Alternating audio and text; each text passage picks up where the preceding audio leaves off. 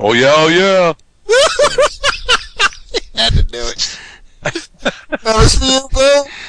Yeah, I'm Boo now. And you know why I'm Boo? Because Jason isn't here. That's the only reason why I'm Boo.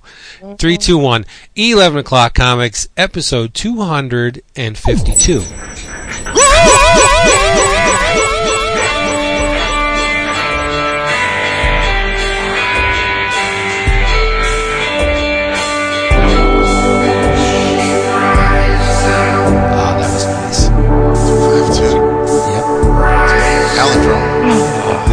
That's David. I was going to use that one. I was going to say I palindrome I. Aw. Yeah, we think alike. That's right, baby. You should be very scared. No, I would. I don't be so down on yourself. You'll see live tweet, bitches. Word them. Yeah. Valentine's Eve. A lot. Because I haven't been shit. I read like the Paul Pope that read shit. Other than that, I've been fucking curling. I've been all over the place. I've been watching shit. I've been reading things, and I put something down and I read something else. I did finish. I'll get into it, but I finished something right about an hour before now. So about an hour ago, I finally finished something I've been reading since the other day. So, but no, that's why when I sent the note to you guys, I go, I read, and I was like, more to come, because I was like, what the fuck else did I read that I could, but it was a quick week, because obviously we all didn't talk about stuff last week, and Chris wasn't even here last week, so hopefully he'll be able to talk about something. Oh, it was a good one, Chris. And Art. That's why I'm here. Seriously, yeah. Art was real bummed that you weren't here. We had a good time. Aww. Art was more upset than we were that you weren't here. Aw, is he going to come to Chicago this year for C22? We're working on it. We're trying. The subject was broached. Where's he out of? He's in California. Oh, he's a California guy. Okay. Yeah. That's the cool. United States, really. I may be heading out there in May. Really? Yeah, it's Marta and I might be going out there for a little baseball trip and kind of get out of town.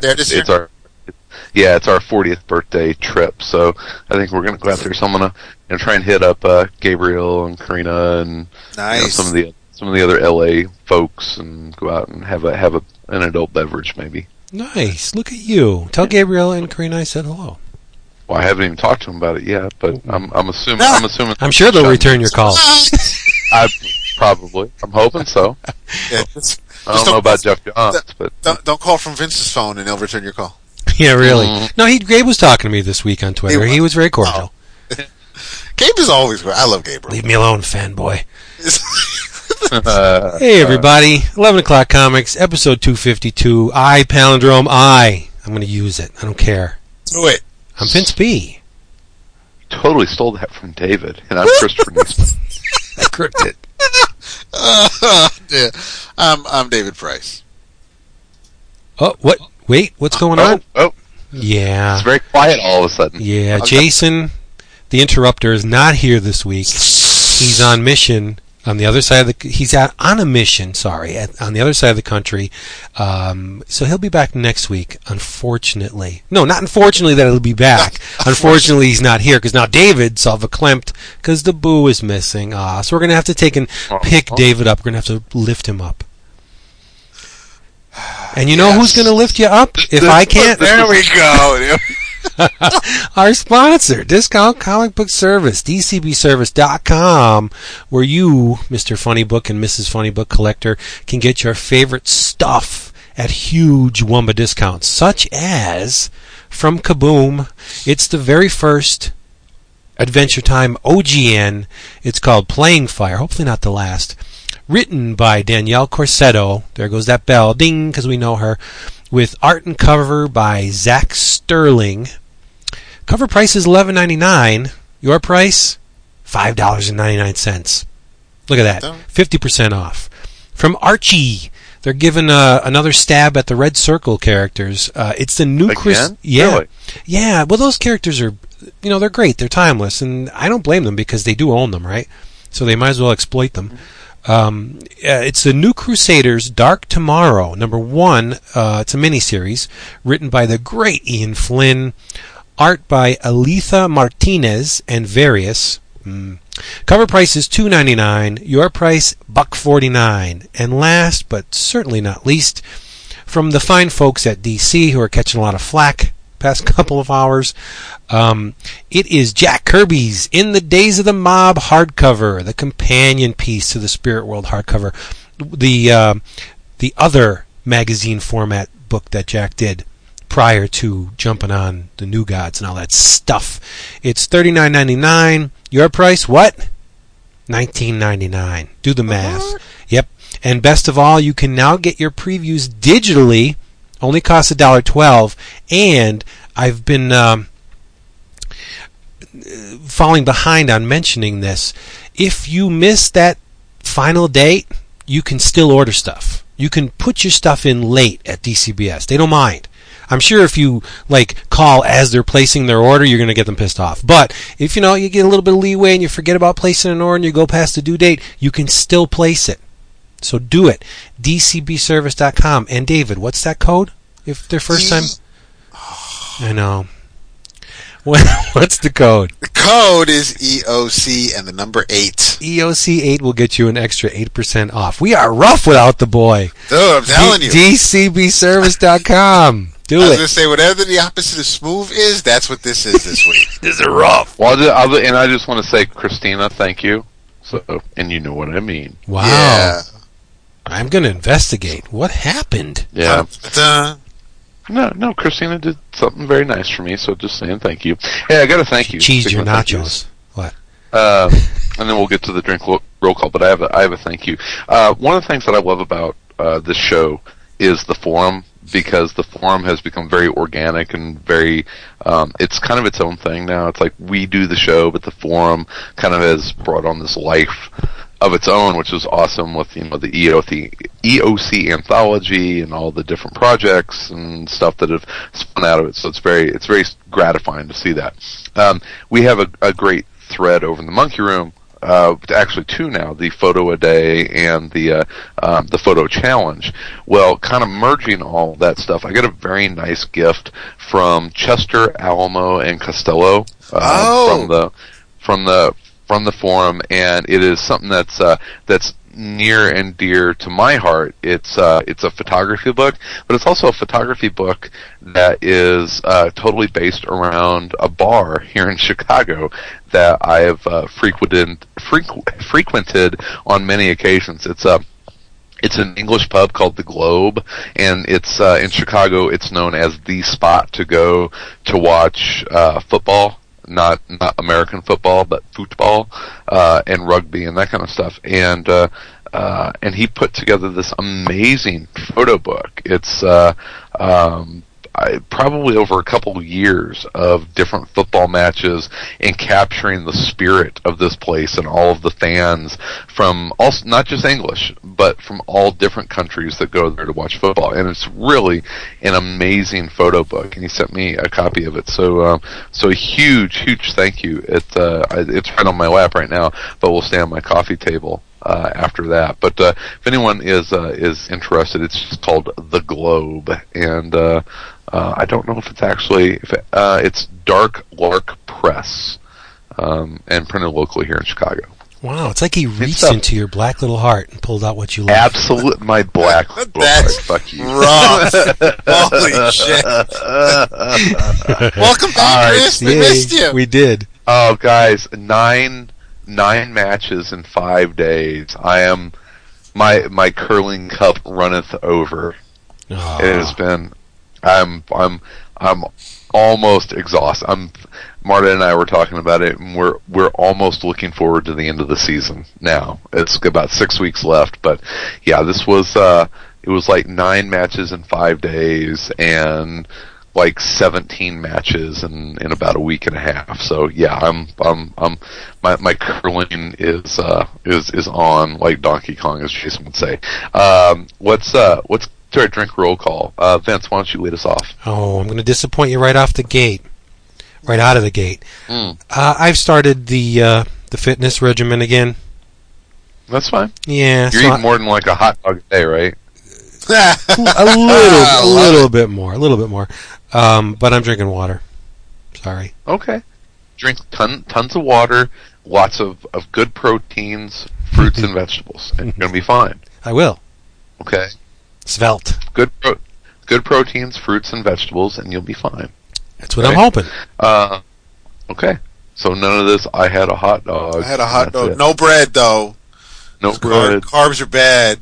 Carbs bad. Vegetables are good for fun. Vegetables are good for you. David, what are you drinking? I am having some Buffalo Trace tonight because I'm almost out of wine. Ooh, that sounds yummy. I may have to go out and tap into the bourbon barrels a little bit later. But in the meantime, I'm having from Scuttlebutt Brewing Company. They're 10 degrees below ale, and Scuttlebutt is from Everett, Washington, and so it is. It's a really nice dark ale. It's kind of got that nice fortified for winter or when it would be 10 below feel to it. So yeah. It's a wonderful little dark ale. Real similar, kind of like a black IPA is what I would compare it to. It might even be a black IPA. So very yummy. I like it. So if you ever see the 10 below, sounds yummy. It does. It is yummy. It's right. It's a nice. It's dark without being too thick. If that makes any sense. Yeah. And it still has. It's an ale, so it's got a nice little hop to it. It's not incredibly far off from.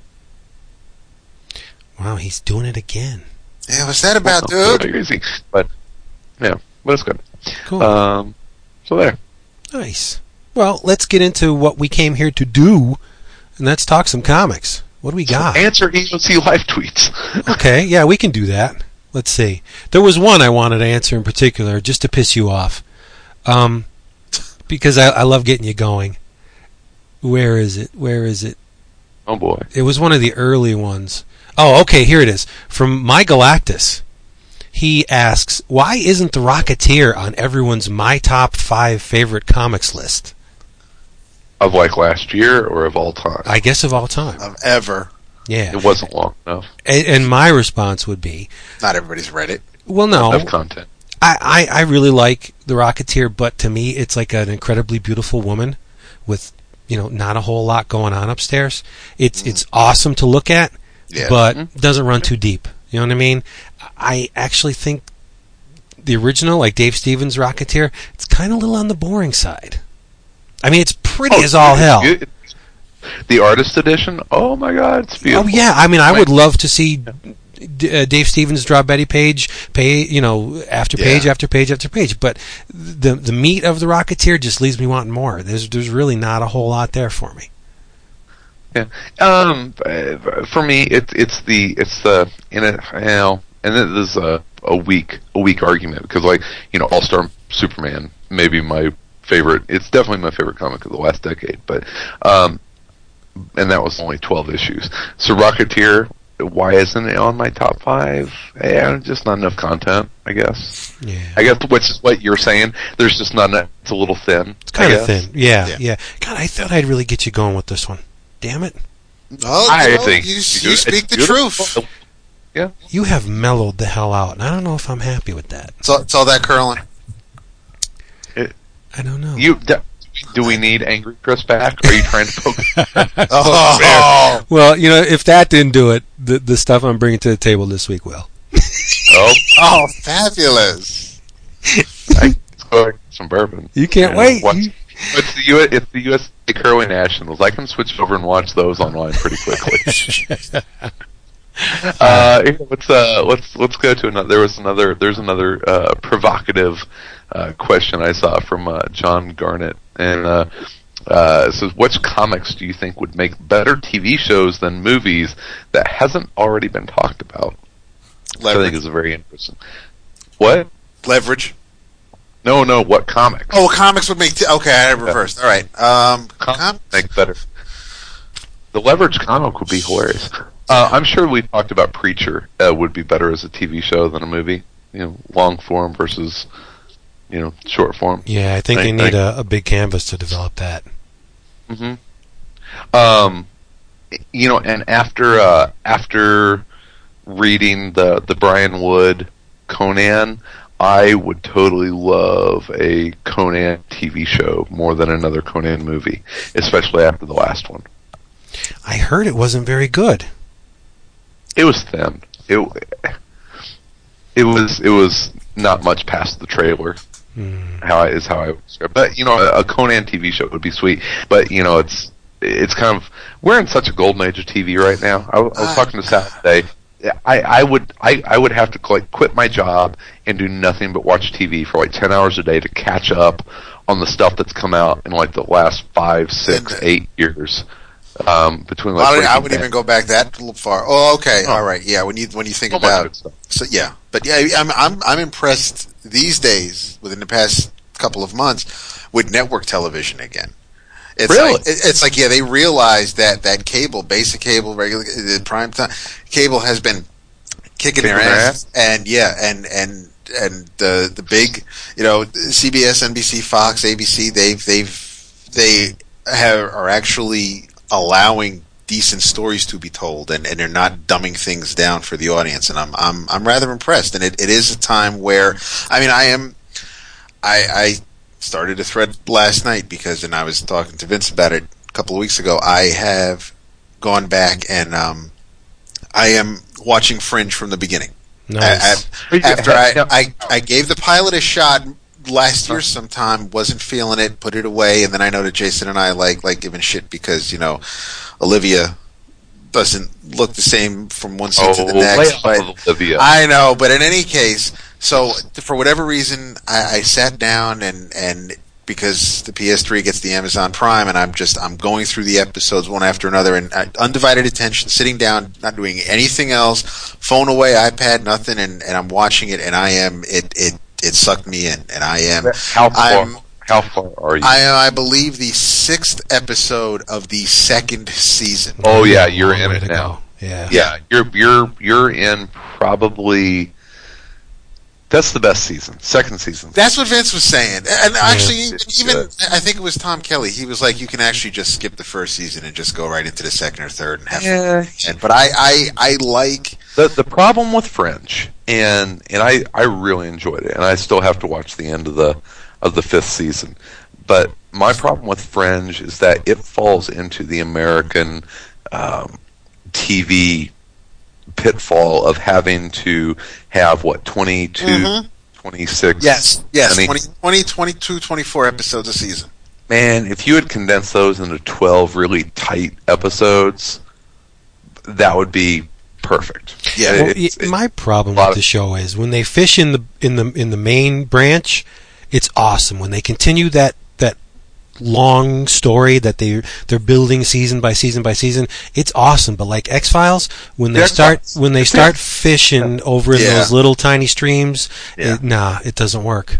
Yeah, whenever they were doing the Monster of the Week, that's right. I was just going to mention Smallville. If they just wanted to focus on Clark and his crew, that's one thing. But every time, every couple of weeks, you get Kryptonite has turned someone else into some other character, and that's when you're like, we're getting away from, I want to know more about Lionel. I want to know more about the relationship and things like that. But it was, and I felt the same way. It's my argument, my go-to whenever someone wants to know why I like either UK television or cable seasons when it's 12 or 13 episodes, like Mad Men, like Monk, like In Plain Sight, things like that, like Leverage, is that I can look at The Office. The Office was 6 episodes for 2 seasons and a Christmas special, and they did everything they needed to do. You knew all the characters. Their story was over. That was it. Yeah. The U.S. version, because of ratings, because of ads, because we got to just keep milking it until it's beyond dry. That's when you get that storyline with Jim and Dwight and I couldn't. David Scott is a no. All right, the Ricky Gervais character, David Brent, is fantastic on The Office, and you feel bad for him towards the end. But when you have Michael Scott, who's played by Steve Carell on the U.S. version, there's inconsistencies because the season goes on for so long, and no one's story is told well from one episode to the next, because they're either trying to be funny or they're just trying to pad things out, and it makes for some pretty lackluster. I mean, when I think there's more bad than good when you have those longer 22 episode seasons. It doesn't. I can pretty much recall something from all 12 episodes, 13 of the UK Office. I can maybe come up with 5 of the US version, and it's been going on for 5-6 years, so if not longer. But yeah, it's. Well, they had to get out. They had to get out from under the British version of the TV show before they. The first episode, the pilot, that was the only one that they did line by line, scene by scene. After that, they it still took them a little while. I get this. That, kind of back to the point is that, and it's with comics too, is that sometimes there's only so much story there, and I mean we feel that with comics. It's, I used to get upset whenever a comic got canceled, but you look at something like Fear Agent, and Fear Agent was a great comic, fantastic comic, 32 issues, probably good. What did it end up being? I think 32. 32 issues. That was 32 or 36, but yeah. Yeah, you're right. I feel like they told the story. Yeah, I think the Big Two could take a little bit of learning from the way it's done in other arenas. And they do. It's just that's all predicated on sales. And so I mean that's why Spider-Man will go on forever, where you'll see something like Guardians of the Galaxy will have its nice 30-60 issue run, which there's nothing wrong with that. That is comics. That is comics through our history, is that there are really there'll be a good run of Ghost Rider, and then it just won't sell anymore and they'll cancel it, and it just happens.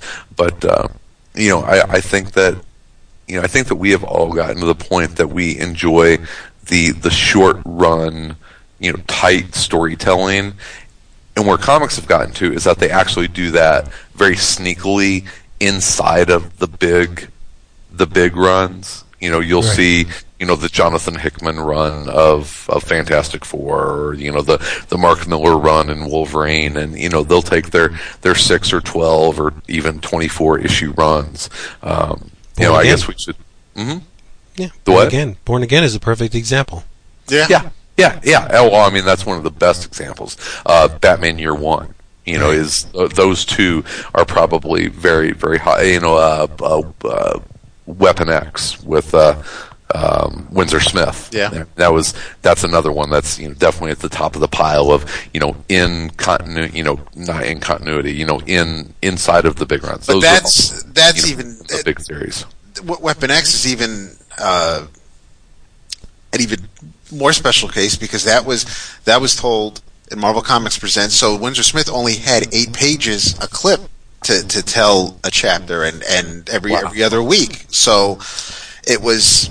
I mean, by the time all was said and done, it might be a double-sized issue, but because it was only 8 parts, maybe.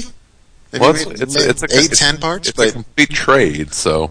Yeah. Okay. All right. And it ended up being it's what I would imagine being a full 6 issues, because I'm looking at it right now because I've been going back and rereading it just because I'm falling in love with Barry Windsor Smith all over again. Nothing wrong with that. Yeah, it's not a bad thing. In 1990? Yeah. Is that long ago, really? Yeah. I was a junior in high school when this was coming out. Wow. Yeah. So good. It's, man, you want to talk about an artist edition that I'd like to see. Yeah, you ain't kidding. I mean, still to this day, the guy is so unique, so different than anyone else that's been out there. I mean, you can see influences and people that he has influenced, but you look at Weapon X, and that book looks different than anything else that has ever been on the shelves. I mean, it's so good. Yeah. I think Go ahead. No, I was just going to say he diverged drastically from the way he started out. Barry Windsor Smith was a total Jack Kirby clone. We're gonna play this tonight. Okay. Yeah. Was there at some point whenever he was doing the Conan stuff? I mean, anytime you do Conan, there's the automatic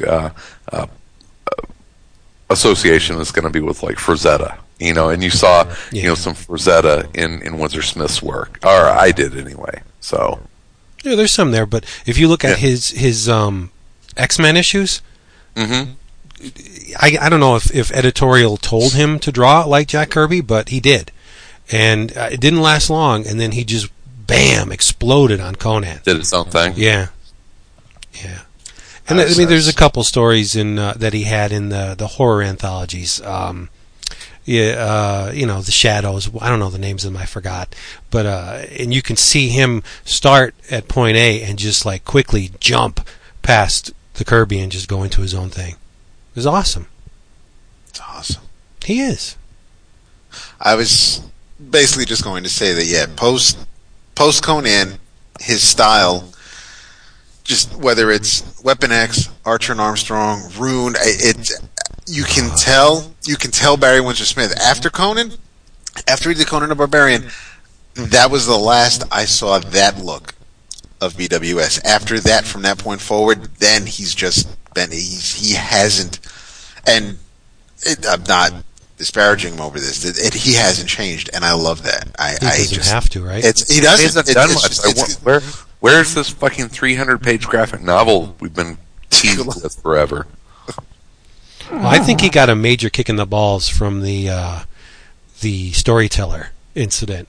That's what I was. Yeah, where he was for Dark Horse. He did those oversized Barry Windsor Smith Storytellers, and they had 3 different stories within, and he had it planned for X amount of issues, but because of sales, it was truncated. And they even sold a big slipcase, which I have right on my shelf here. They sold a big laminated slipcase where you can put the individual issues in it, and no way did the amount printed match what they originally had planned for. I mean, it's about a 2-inch thick slipcase, and maybe if memory serves, maybe they did 8 to 12 of them.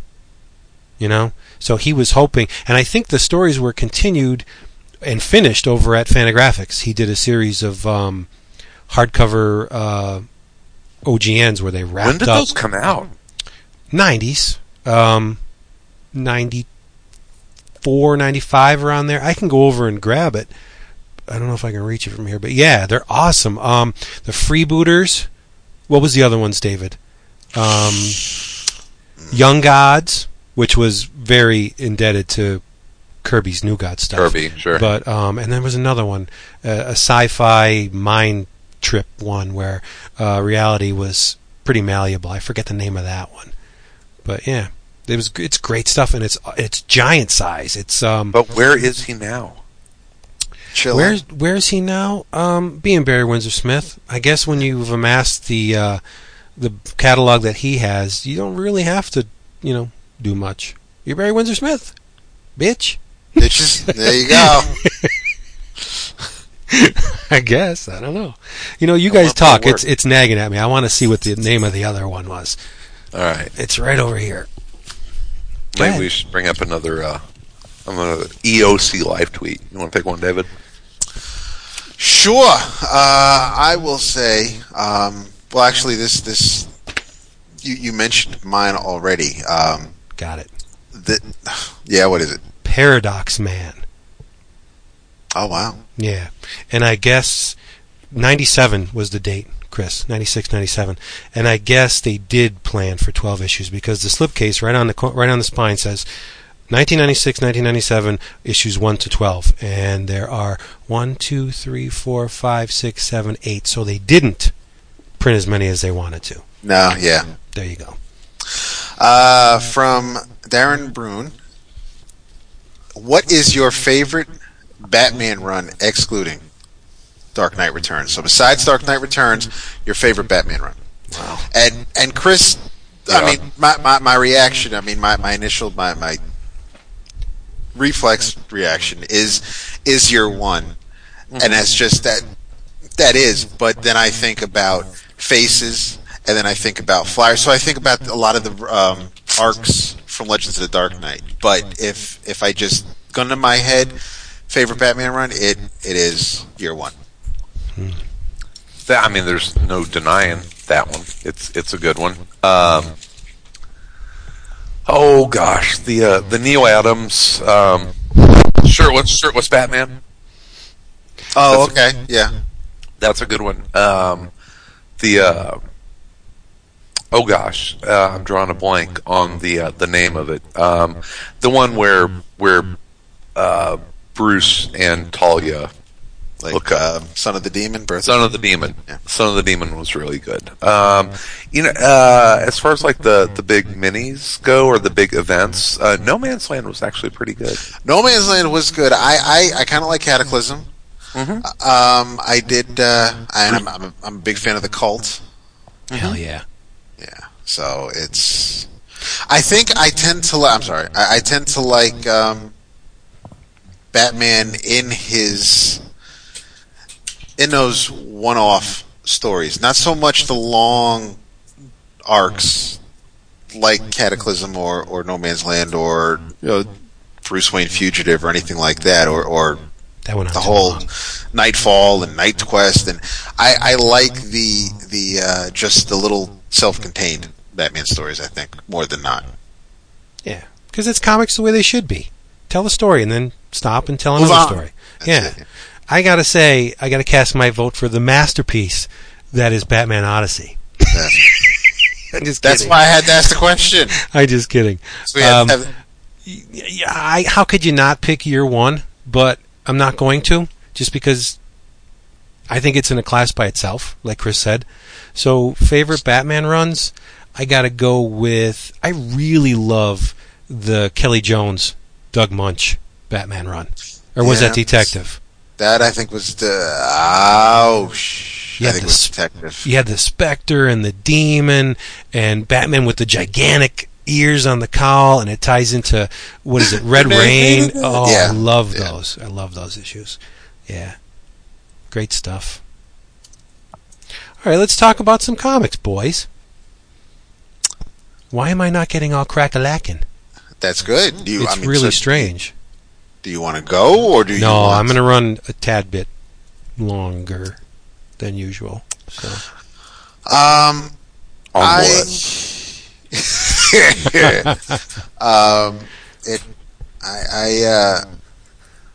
read something that's been on my to-do list, been on my regime for a while now, and I this year I'm trying to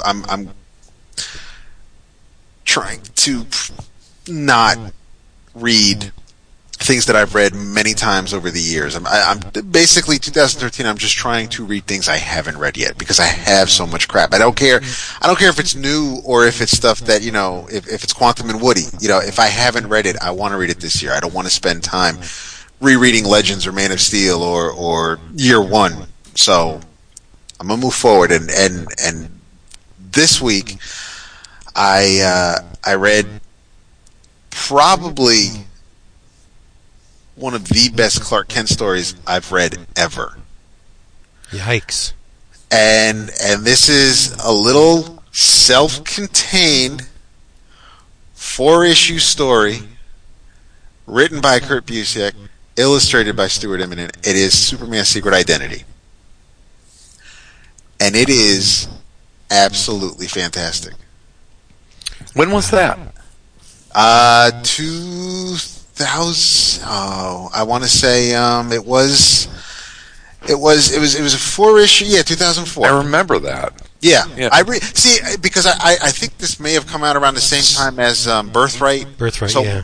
Maybe one overshadowed the other, but I've been putting off Secret Identity for so long because of this character, of this Clark Kent character. I thought it was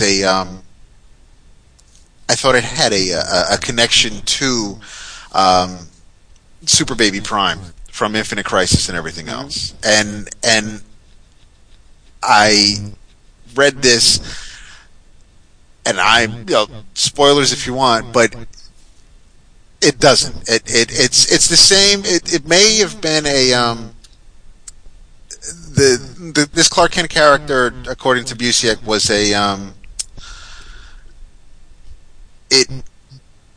because this world does not have any heroes, and Superboy Prime's Earth Prime didn't have any heroes either. So there is it's basically that's where he got the idea, but it's not.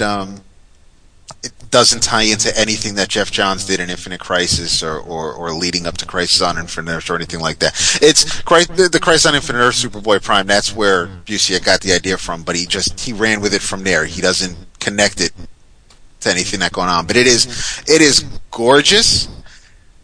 It is. Well, it's imminent. Come on.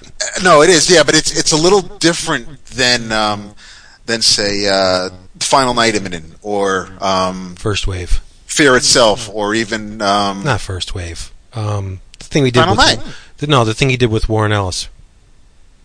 The Marvel characters, Imminent and Warren Ellis. That 12-issue series he did at Marvel with Bloodstone. Elsa Bloodstone's in it. Oh, Next Wave. Yes. Next Wave. Yes. No. It's it doesn't look anything like that. There's a little bit of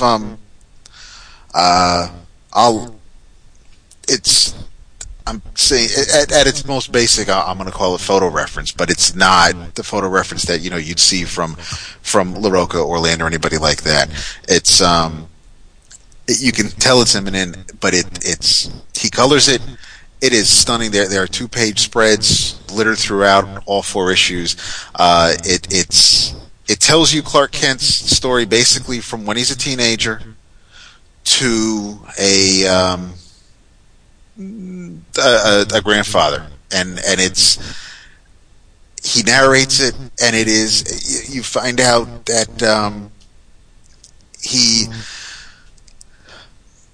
before the first issue is over, he ends up flying. He has Superman's powers, and we don't get bogged down with little things like, how did this happen, or just when we jump from month to month or year to year, you get to the second issue and he's in Manhattan. And that's the other thing. There's no Keystone City, there's no Coast City, there's no Metropolis. These are real world Earth locations, and he has a job at New Yorker magazine, and it is, and so it's kind of like, I want to say New Universe in a way, where if someone woke up and they had powers, what would they do? And the way Clark thinks things through, and how he tries to prevent himself from being seen. Because obviously, as he's growing up, he doesn't wear glasses. He doesn't, hide himself, but yet when he goes to New York, he gets found out.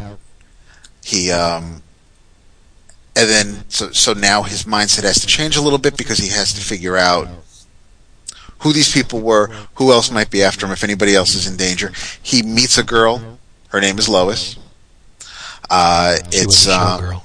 There we go. But it's a great story of this Clark Kent's life. I know Andy.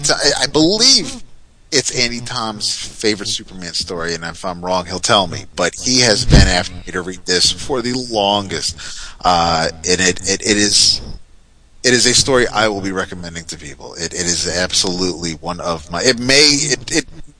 It's already a frontrunner for New to Me for 11 Oscars for this year. It is. It really is a. Are they prestige issues or just regular? They're about 48 pages each. Oh, that's cool. Yeah, but it is. It really is. It's something that because you don't even really need the history of Superman to enjoy this, because Clark Kent doesn't read the comics. He finds it to be a pretty tacky joke. His parents, he was born in like Pickettsville or something like that, Kansas, and his parents thought it'd be funny because their last name was Kent. That will name my son Clark, and so every year for his birthday or any occasion, people give him Superman action figures or comic books or clothes, and he throws it all in the closet. He doesn't want to deal with it. It's not funny to him, and everybody at school's like, they try to push him and make fun of him because of his name, and it's so even if you don't know much about, because someone asked him at lunch in school if I think who was in the Legion of Superheroes, and Clark's like, well, how the hell would I know? I don't know. And you don't. So here's maybe somebody not in this universe, but it's like, so he's like, he doesn't. You really can, I think, enjoy this just to see what. This is one of those books where I'd actually say that if someone wants to know what can the medium do, or how can you get somebody into comic books, I'd suggest this. Isn't it weird how DC keeps going back to the origin of Superman every 10 or so years? Well, it doesn't. I mean, say that about every character from either company that has a shelf life of longer than 10 years. Right, but I mean, if there's any character that does not need their origin retold for the masses every so often, it's Superman. It's pretty. And when was the last time that his origin was told in the movie form? What was the one that came out not too long ago? There was Superman Returns, but that was just a sequel to the first movie. Mm-hmm. It's been like 30 years, but everybody knows it. I mean, well, tell me about the radioactive spider, Vince. What do you mean? They're classic origin stories. Everyone That's what I'm saying, right? So why do they need Batman, to rework these things under different writers every 10 years? Get somebody to nail it down, and then just keep reprinting the damn thing. The original Batman origin was told in one page. Yes. Yeah. It was. Yeah, that's pretty much. And that was done. God, how many years ago? I was a baby. A long time. Yeah. 60, 75 years now, almost. I'm still purple yellow. Yeah, and they just expand. I got no problem with them refreshing the origin stories every 10 years or so. Now, an Azzarello deal with Wonder Woman, that's different because you're reworking it. That's not a retelling. That's a reimagining of the origin. That's kind of what Gregory is doing with Planet of the Apes. Yeah. Yeah, that's what he was doing. Really changing canon. That's moving things around. Yeah, you're right. So, which is what else do we have? I read some Paul Pope stuff. What'd you read? The One Trick Ripoff? Yeah, isn't it pretty? Yeah, I'm halfway through it. I haven't gotten into the deep cuts portion of it. I wrapped up the One Trick Ripoff, which is what, 94? Does that sound about right? Sounds about right. Yeah. Yeah. So 95 to 96. Okay. And it's Paul Pope. It's this drippy, inky, pretty, grimy goodness. It's a futuristic crime story. Mixes in a little bit of little superpowers, but nothing. That's not the focus of it. It's everything that Pope does. It looks pretty. I don't know if I don't know if I could ever recall a Paul Pope story like beat for beat for plot.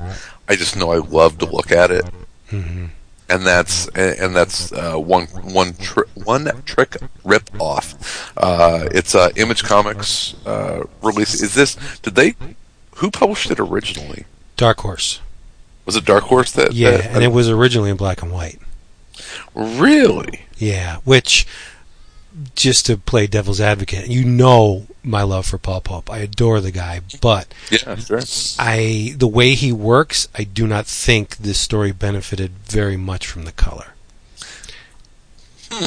Because I'll be honest, there are panels in this thing where obviously, very nicely. Well, yeah, it's nice, and it's people need color. A large segment of the buying public need color. Half the book is in black and white though, with the deep cuts. Yeah, but what I was going to say, this is Paul Pope. He's still developing as an artist. He's obviously incredibly talented, but there are certain panels in this thing where he just uses way too much black, and he gets away with it. It works, but I have yet to understand why it works, because it's just, I mean, the panels are dripping with black. Every piece of negative space, he then felt the need to go in and just slather it with black, but it looks good. And I mean, from a color art perspective, if you had to color this, how would you do it? Because it was intended originally to be black and white, so you're almost repurposing what's there to. What I like is that it's a really nice muted color palette that they picked. Yeah. It's. Have you gotten this? Have you gotten the reissue? Yeah. Okay. Yeah, it's really nice presentation. I keep buying and rebuying his stuff. I can't say. Yeah, I know. I really wish he would get off his duff and whatever's causing THB, the complete THB, to be this delayed. I think that is by far his best work. Yeah, it's unbelievable, from the story, from the art. They'll never be able to recapture the experience that was THB, because it was published in a variety of formats. You had a standard size comic, big ass thick, then one issue he broke it down into 4 parts and like an A, B, C, and D, and then he did this giant THB, which was, if you've seen the way Tomorrow's does the Jack Kirby collector now, that size, like really big. And beautiful stuff. Yeah, and then there was a magazine size issue, so it was all over the place. Has he gotten to like the James Jean level of transcending the medium? I think so. Yeah. Yeah, it's just the guy doesn't need comics anymore. No, but he loves them. I hope so. I know him. You know what I mean? Like, yeah, I was just talking to Paul the other day. He loves comics. I hope so. I really hope he does. I hope that he continues to do stuff, because if comics had a rock star, it would be Paul Pope. Mm-hmm. Yeah. He's certainly the leather wearing, hipster before hipsters creator. I was just thinking it would be interesting to see his career as he, I don't want to say, modern day Steranko or anything like that, but, maybe a little bit, and that Steranko was kind of a little bit of a rock star back in the day. And it'll be interesting to see what Paul Pope does as he gets older and his career kind of, moves away from comics, and then he realizes that's what he's going to be remembered for. Because I think that was Steranko. Steranko was, deep in it and kind of transcended it and went away for a while. But now I think he is very conscious that that's where he's going to be remembered is comics. I think Pope might be one of those guys too. So yeah, not to take anything away from Paul Pope's design and drawing ability, but I think a lot of the attention he received early in his career was, yes, for the art, but I think a sizable chunk of the attention he got was because of the way he looks. The guy's really handsome. And he became... He's like the epitome of the New York Right. artist. Yeah, he became... You remember what I was saying about Steranko? Yeah. Hip, young, good-looking, not a fashion plate, but certainly representative of the style he wanted to bring to the table. You know what I mean? That rough-hewn kind of mop-top, good-looking guy. And here's the rock star artist. Yeah, I think a lot of it. And his style was very different than anybody else out there, and still is. And the guy's class by himself. He's certainly a unique voice in comics. So I just want to see him do more. I think people would disagree with me, but I definitely think that you can trace the line where Paul Pope begat Brandon Graham, and James Stokoe and even Nathan Fox. That ilk, and it's not a bad thing because they're all friggin' phenomenal artists. Well, it's funny. It's funny that you said that because I read this and I feel like this is kind of reading One Trick. I feel like that's where Brandon Graham and Stokoe are, and that's not besmirching them, but I see growth ahead of them. Yeah. That this there's some precursor there, and that they can kind of move beyond where they are now. Not say that their work is wanting, just like One Trick ripoff is not wanting, but you see this is now 10 years moved on almost, and gosh, no, God, is it more? Oh God, it's almost 20 years now, isn't it? Yeah. Now I feel old. It's like 18 years old. Holy shit. Yeah, so this is like Paul Pope, almost 20 years ago. And you can only imagine where like Brandon Graham and Stokoe are going to be in 20 years from now. Right. And if you even want to work backwards, you can go from Paul Pope and jump back to like Mobius and the heavy metal group. You could definitely see all that in Paul Pope's work. Everybody influences everybody, even if you're not conscious of it. It's to a certain degree it's there. Yeah. The family will just not shut up tonight, will they? We should do another EOC live tweet before Vince goes on with his thing. We should. Why don't you pick one there, Buster? Let's see here. Oh gosh. Oh, no, Alan, that's dirty. I'm not even going to read it. He retweeted it from someone. Yeah, so they're both being dirty. Here's one for David. Okay. Your wrestlers. Who pairs off with who, and what are your team and individual names and concepts? Yeah, and that's you're not going to answer this. Ortega 52. I don't watch wrestling. I mean, I haven't in like 30 years, so I don't know anybody now. I used to be very heavy into it when I was a kid, but I know David loves the Raw. You know who's going in the Hall of Fame? Who? Bruno Sammartino. Nice. Now there's a name I can remember. Finally, yeah. He finally decided. He and Vince McMahon had a falling out. Oh, so had to do with the steroids and everything else. So he finally, so Vince's son-in-law kept pleading for Bruno to come and be in the Hall of Fame, and it was a lot of times people consider that WWE Hall of Fame would be a little bit of a joke. There's no actual like structure. There's no building that's the Hall of Fame. It's all basically just anybody who's alive that we could interest people to come and see. That's who we're going to put in the Hall of Fame. And it was pretty much nobody expected Bruno to ever say, "Yeah, sure, I'll do it." But Vince's son-in-law finally persuaded him, and it's a pretty big payday for the old man, and it'll benefit both. They'll be able to do a DVD set, I think, later this year, so you'll be able to see all his old matches again. Oh, the vintage stuff, nice! I would buy those. Yeah. So I mean, it will benefit both parties, but it's something that I really never expected to see. But and then it'll be at the Garden, Vince in April. Look at that, the Garden. We got okay. Here's one. This is from our buddy Chris Chavez.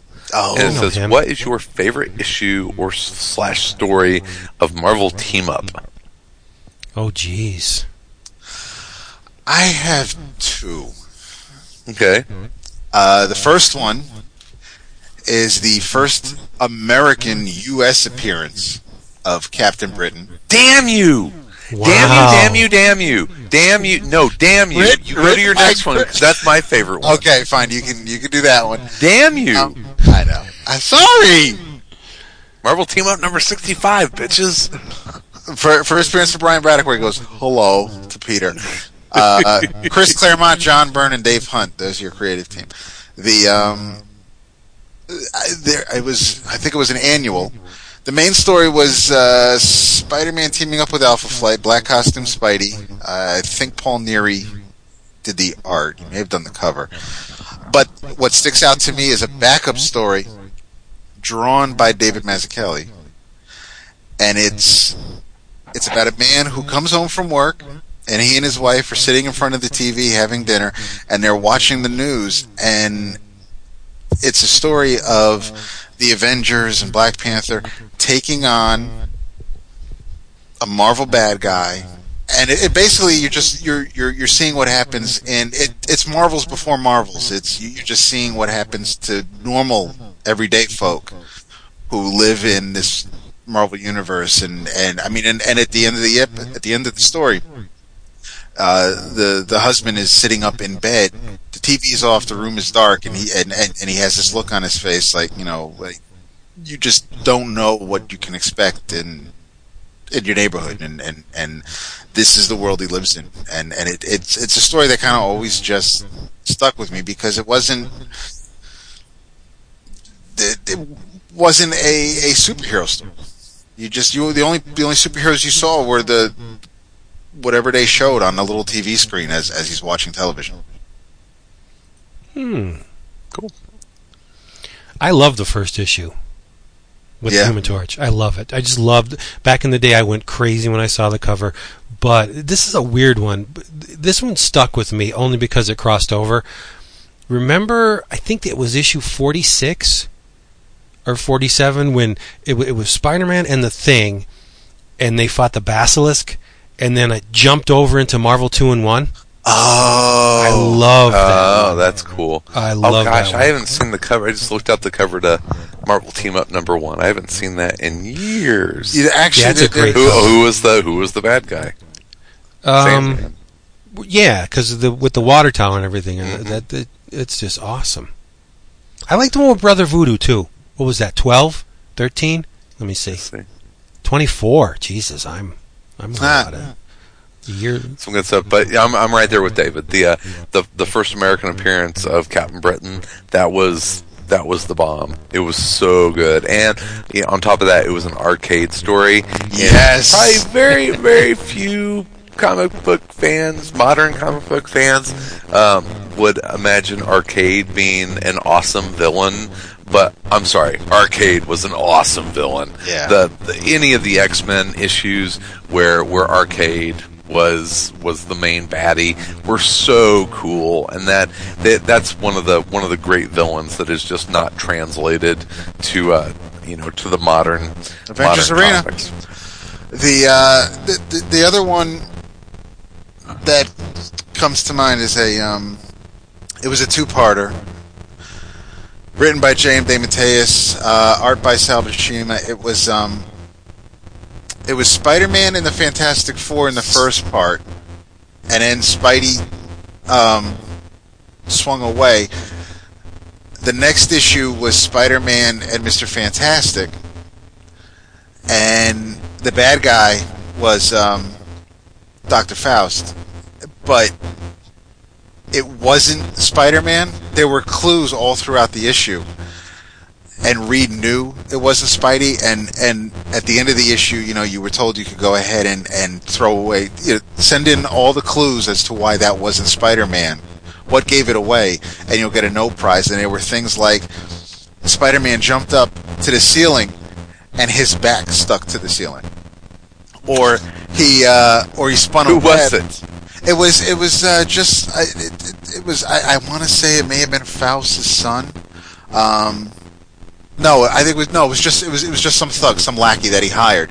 Instead of like spinning spider webs, like when he went to go, Reed told him to put the fire out with his webs. It was a little brush fire, but instead of that, Spidey's like, oh no, well, instead of wasting all that webbing, I'll just throw dirt on it. And then as they're swinging, Jesus, the shit you remember. As he's swinging, instead of it being a spider web line, it's like a ladder. He's spinning like a fucking web ladder through his shooters, and it was just. But there were just little things like, and you didn't even have to be Reed Richards to realize that something was amiss. But yeah, it was crazy, the little things that they would do in each panel that'd be like, what the fuck, that Spidey can't do that. That's whack. So. Yeah. That was a fun one. How is number 68 not your favorite, Vince? What's that? The one with the man thing? Yeah. Well, I was going to say, if a good rule of thumb with what's the cover price on that? if my rule of thumb with Marvel Team Up is if it's 35 cents or less, 35 cents. Yeah, if it's 35 cents or less, it's gold. The closer you get under 30, the better they are, I think. I think the first 24, 36 are great. And then cuz that was my prime time. That was when I was so far up Marvel's butt I could see out of Stan's mouth, you know? See, and I was mostly it's Marvel Team Up when they were around 60 cents or so, like when Greg LaRocque was doing the most of the pencils. But what about if Jason was here, 137 would probably be his favorite. Really? What was that? That was Assistant Editor's Month. He likes that, doesn't he? With Golden Oldie and the Twinkles and Galactus. We should start calling him Twinkles. with Tom May and Frank Richards. No, that wouldn't be his favorite. There actually, I think the last issue, 150, was 150 Spider-Man and the New Mutants? No, X-Men. It was X-Men, okay. Yeah. Why do I remember that? Because I remember the cover was by Barry Windsor Smith, I think. Wait, which issue? 150. 150. Oh yeah, that was the X-Men. That was the last issue. Did Barry do the cover of that? I will let you know. Yeah, look at you. And then what did... I have the internet and things. I do, but I don't want to jam up my stream here. All right, so they canceled Marvel Team Up to make way for... It was a Barry Windsor Smith. I remember the cover. Nice. That was the Rachel... Yes. Nightcrawler. Very Rogue. minimalist Barry Windsor Smith, too. There's not a lot of background. Spidey with his arms crossed, very, very non-action posy. But of course you know, but Marvel Team Up ended to give way to, because you had to have 3 Spidey books. Yep. Web of? There you go. Nice. Nicely played. Yeah, I remember that. But that's a... It's we can't use the word golden age, but probably for David and I anyway, that was our golden age of Marvel. Whenever your Marvel Team Up and Marvel 2-in-1 were running at the same time, and you had one X-Men title, it was I always loved 2-in-1. That was one of the books that. Yeah, see, I know you were more of a 2-in-1 fan, and I was more of a Marvel Team Up fan. Yeah, well, it's Ben. I know, right. It makes sense. And a nice chunk of it is Gerber too, right? There's a lot of Gerber in 2-in-1. So, I'm pretty sure. I don't have the memory David has. No one has the memory. Yeah, he's scary. It's pretty, super but scary. Ooh. Oh God, I remember this one too. Number 144 with Moon Knight, and it was the black Spidey costume. Yeah, Moon Knight. Oh, that was so good. Was my sweet spot. Even though I have the Essentials and a lot of the first couple years of not Moon Knight, God forbid, Werewolf by Night. Do you know that? What? What's your problem with Moon Knight? No, I don't like Moon Knight. If you try and complete a Werewolf by Night run, it's relatively inexpensive until you get to those stupid Moon Knight issues. Yeah. And then it gets just way more than I want to pay. That's your problem. Yeah. That's my problem with the Moon Knight. That's your beef, huh? It pricey. Keeps you in the way of getting your Werewolf by Night third collection. No, actually I have most of it, but I don't have the tail end, and that's where Moon Knight showed up. The last bunch of issues. I think it's actually the first appearance of Moon Knight. Well, God, how did he's nuts? How did he? That was a Wolfman wrote that, right? Werewolf by Night? No, you're thinking of Tomb of Dracula. For the most part. Now I got to bring up the thing because I don't remember. He wrote some Werewolf by Night, didn't he? Oh, this is not right. I should know. I should know who wrote Werewolf by Night. Wolfman was writing everything at that point. Well, it's because he's a great writer. That's another question. Jerry Conway. Yeah. Wood's favorite. Yeah. Now who remembers shit? I forget who asked this, so I apologize. I'll try and find it in the Twitter feed. But whose work has aged better, Chris Claremont or? That was another Chris Chavez question, I believe. Was it? Okay. Whose work has aged better? Yeah, Claremont or Wolfman. Wait, so all right, so who can you read now and say, okay, that aged well, or who is written, whose writing is still worth reading? I'm not sure how to No, I think the way I interpreted the question is, you go back and because there was a time in the 80s where both those guys were they ran comics. I mean, it was those two guys as far as mainstream comics, and then Alan Moore and Frank Miller. I am tempted to say Wolfman. Yeah, me too. Because of the Teen Titans. Because Claremont did a lot. Have you tried to go back and read the new Teen Titans stuff? Yeah. It's kind of a slog. Nah, dude. I was actually going to say that I think the medium, well, at least from the writing standpoint, caught up to Wolfman. You think so? Oh, yeah. Tomb of Dracula, dude, that was not written for... Okay. Well, no, you got an opinion. Who's to say I'm right? No, and I know that Claremont stuff is a little rough as well now. It's, to go back and try and read like the Dark Phoenix saga or that kind of stuff. It doesn't age particularly well. I mean, Byrne's art looks great, but no, you're probably right. Too dialogue heavy. Yeah, but it's I don't see difference between the two of those guys. I don't know how far you guys have gotten into the Marvel Comics: The Untold Story, but there was a time where I think it was either Byrne or the editor when they were talking about Claremont writing Uncanny X-Men and how he just wanted to. I think it was Byrne. Every issue, every page, Claremont tried to throw something in there that had to do with England.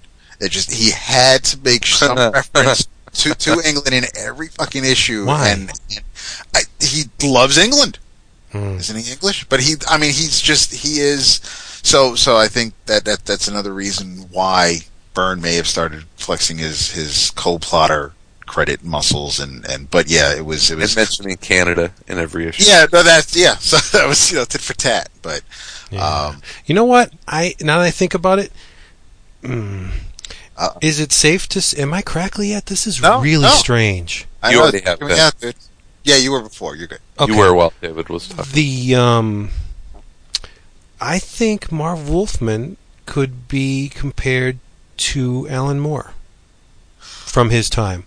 I mean... They're both bipedal? No. I think Wolfman was incredibly smart, and he wrote very challenging stories, and they were, for the most part, like Alan Moore, and not everything Alan Moore wrote or will write is going to be great, but I think there was a certain level of quality you expected from Marv Wolfman, and he always delivered. He was the go-to. He was the golden boy for a lot of years. Wolfman never had the highs that Moore did, though. Comparatively. To what? Tomb of Dracula won industry awards, like every year for a certain period of time. You would put Tomb of Dracula on par with Swamp Thing? That's not fair. I'm saying comparatively. No, they're no. I'm comparing. You're saying comparatively. If I put them on a scale, I would think that Tomb of Dracula would be a little bit lower, but it would. I think it would hold its own against Swamp Thing. And I'm not saying that Wolfman wasn't a great writer, and there was a time where, dude, he was the Brian Bendis of his time. Oh no. What do you mean? No, he was like unquestionably the go-to. Yeah, the output. He was top of sales. He was the go-to guy in comics. Well, Roy Thomas was the golden boy at Marvel, but I think Wolfman was the go-to guy. Thomas had an excellent. I'm talking Wolfman, whenever he was doing Teen Titans. Yeah. I don't know. I don't know if I compare him to Bendis. Bendis is too workmanlike for me. There's not a whole lot of style. That's kind of how I think of Wolfman, though. Well, and honestly, I wasn't reading Teen Titans when it was coming out. I was an X-Men kid.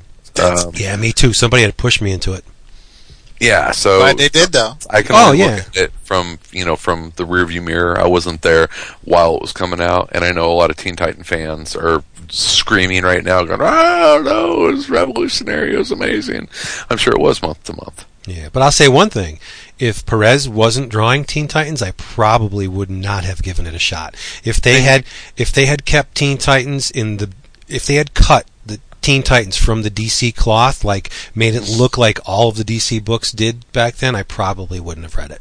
And you could probably say the same thing about X-Men now, from the Byrne Claremont era. Even though, Claremont had Cockrum, and that's, and Paul Smith and John Romita Jr. So, I mean, he was not hurting for amazing artists on that book either. Yeah. To me, as a kid, as a teen, Teen Titans looked like a Marvel book. It didn't read like a Marvel book. Totally. But it looked like one. Because it was so intricately detailed, and you didn't really see a lot of that coming out of DC. They were still trying to shake this Kurt Swan, stuff, which isn't bad. But to a Marvel fan, you look at that and you're like, what? It was not DC house style. You're right. It was much closer. Well, I mean, you had Byrne and Perez were both kind of toe to toe with each other at the time, and I always, as a Marvel kid, I always kind of thought of Perez as DC's Byrne. Yeah, and it's. I mean, even though Perez had Fantastic Four and Sons of Avengers, and Avengers, right? Yeah, and I remember those. And I got a kick out of it. Was a George Perez cover because it was Wanda and Pietro. They were going to Wundagore, and it was raining. George Perez drew the cover, and John Byrne drew the inside, and then Perez was DC for me for the longest when I was buying books month in, month out, and then my head exploded when we got to Action Comics 600 and Byrne drew it and Perez inked that cover. It was inconceivable. I never thought I'd see that. Inconceivable. There you go. Can I curl your toes a little bit? I'm going to kick back. You're going to curl Chris. You're going to buy me dinner first? No. Well, maybe. But knowing your taste in food, though, it probably cost me a lot. So, no, I'm not going to buy you dinner. A lot. I got caught up on White Castle for you. On a book over the weekend. I read from issue 10 to 22 of these are ongoings? I thought there were like groups of minis. I didn't know they're 4-issue or less arcs within the continuous numbering. Yeah. All right. I read issues 10 to 22 of Crossed Badlands. Oh no. Yeah. but I only I only want to talk because I can go on forever. You know me. I'm gonna highlight the work of David Lapham. Nothing wrong with that. Yeah, and I'm just gonna thank you in advance for indulging me because I know neither of you share my love for Crossed, but I can't. I really like the first. You like the Ennis stuff, yeah. The Ennis stuff, yeah, but he's coming back, you know. At the end of it, I was like, that's all the Crossed I need to read. He's coming back with issue 25, I think. Well, all right. Yeah.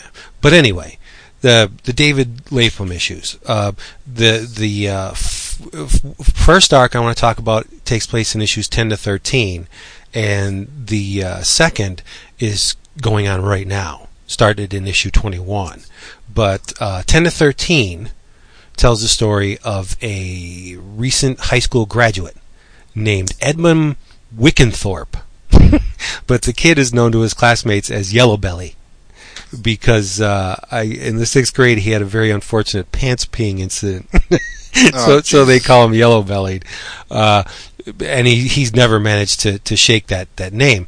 He suffers like the indignities of those at the bottom of the social scale. You know, he's shunned by his peers. He's the butt of their jokes.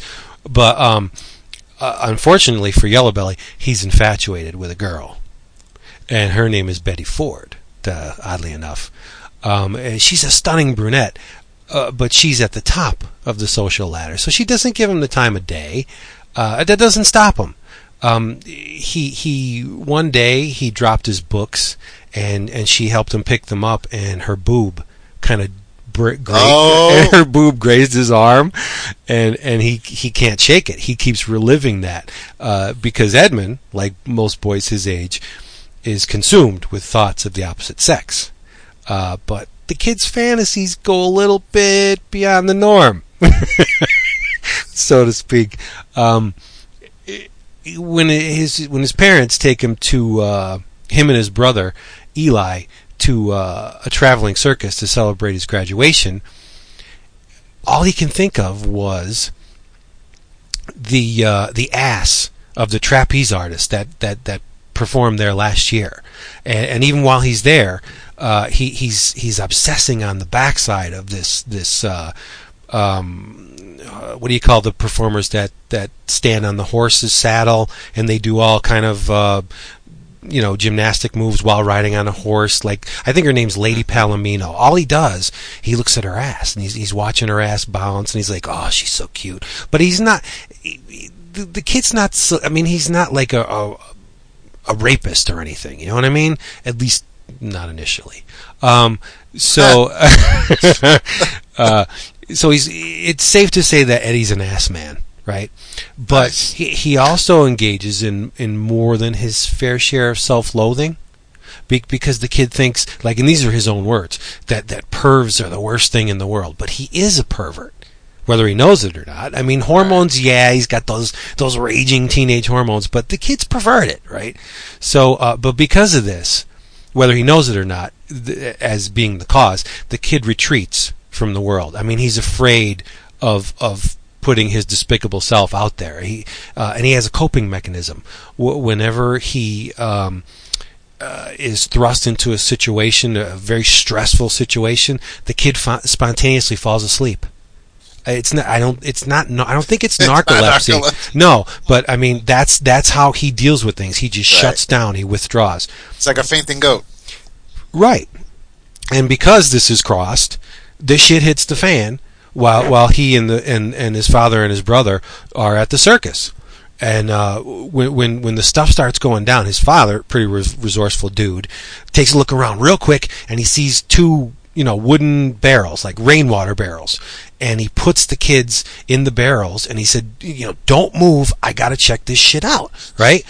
But the father is soon overtaken by the cross and is turned himself and comes back to the barrels, and Edmund's inside the barrels like shit scared, and the father grabs the younger brother out of the barrel, and Edmund just sits in the barrel and watches through the hole as his father rapes and kills his younger brother, right? And they're both soon killed by the cross. When the circus goes down, I mean, it is carnage, unbelievable carnage. There is copious amounts of slaughter, mass raping and killing of animals.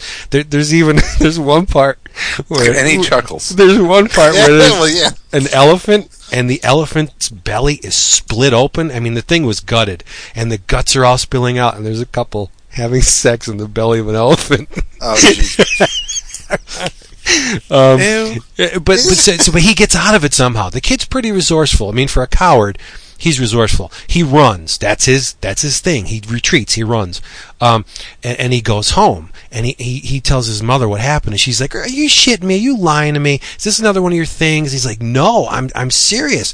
And so she eventually believes him to a certain extent, but I mean, she's convinced when the cross break into the house, and the snake lady is strangling his mother with a boa constrictor or a python, big ass snake, and she's got it wrapped around her mother's neck while a pack of clowns rape the mother.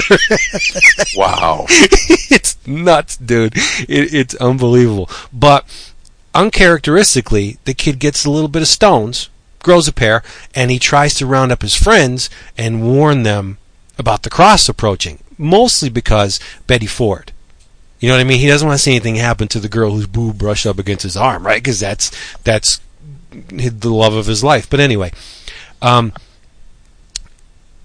he eventually gains the trust of a biker gang called the Screaming Skulls, and these guys possess a shit ton of heavy weaponry. I'm talking automatic weapons, chain guns, any kind of implement of death you can think of. These guys have. They don't, short of a tank. Okay, and so naturally you have the Crossed versus the biker gang, and our boy Yellow Belly's in the middle, right? But because Yellow Belly is such a coward, that old habits die hard, and that shit bubbles up again to the surface, and it all goes incredibly wrong, right?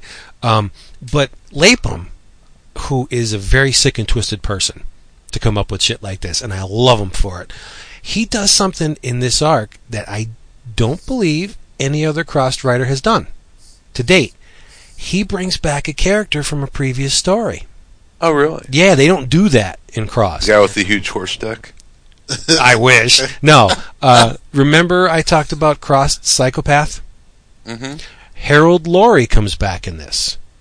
The twisted sicko from the psychopath in the title of the book, and his appearance takes place within the events of the Psychopath miniseries, because if you remember, Harold was infatuated with Amanda and manipulated her into a trust situation where she thought he was the greatest thing in the world, and he eventually serial raped her and was putting her through her paces, and she had to he had her handcuffed to a chair, and she eventually, just to survive, she had to rip off her own hand just to get out of the cuffs and survive. So Harold Laurie appears in this, but he does it again in Badlands 21, where, I just mentioned her name, the protagonist of the arc is none other than the one-handed Amanda.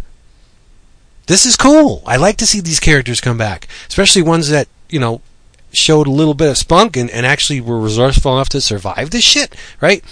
So Amanda comes back, and she's very, very reluctant to reveal her real name, because that's all she has left. She's been stripped down, abused in a wicked number of ways, right? She's psychically damaged. I mean, Harold did a real number on her, to the point where she's as seriously messed up and sick and twisted as he was.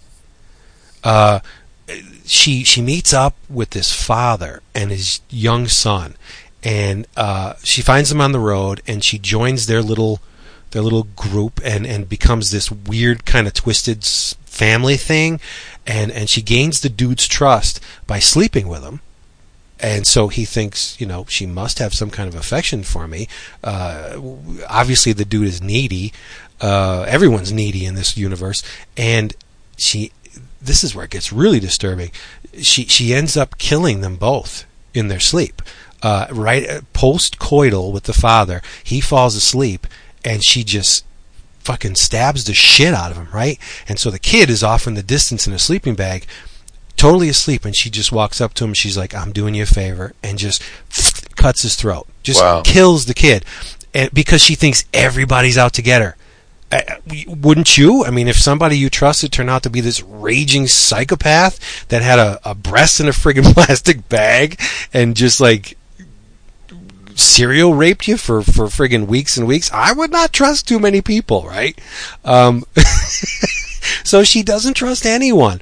And Lapham just turns the tables on this character and makes her every bit as despicable as the psychopath character in his previous miniseries. But this is another reason this is a really weird arc, because up until now, Crossed has been just your standard uber violent horror.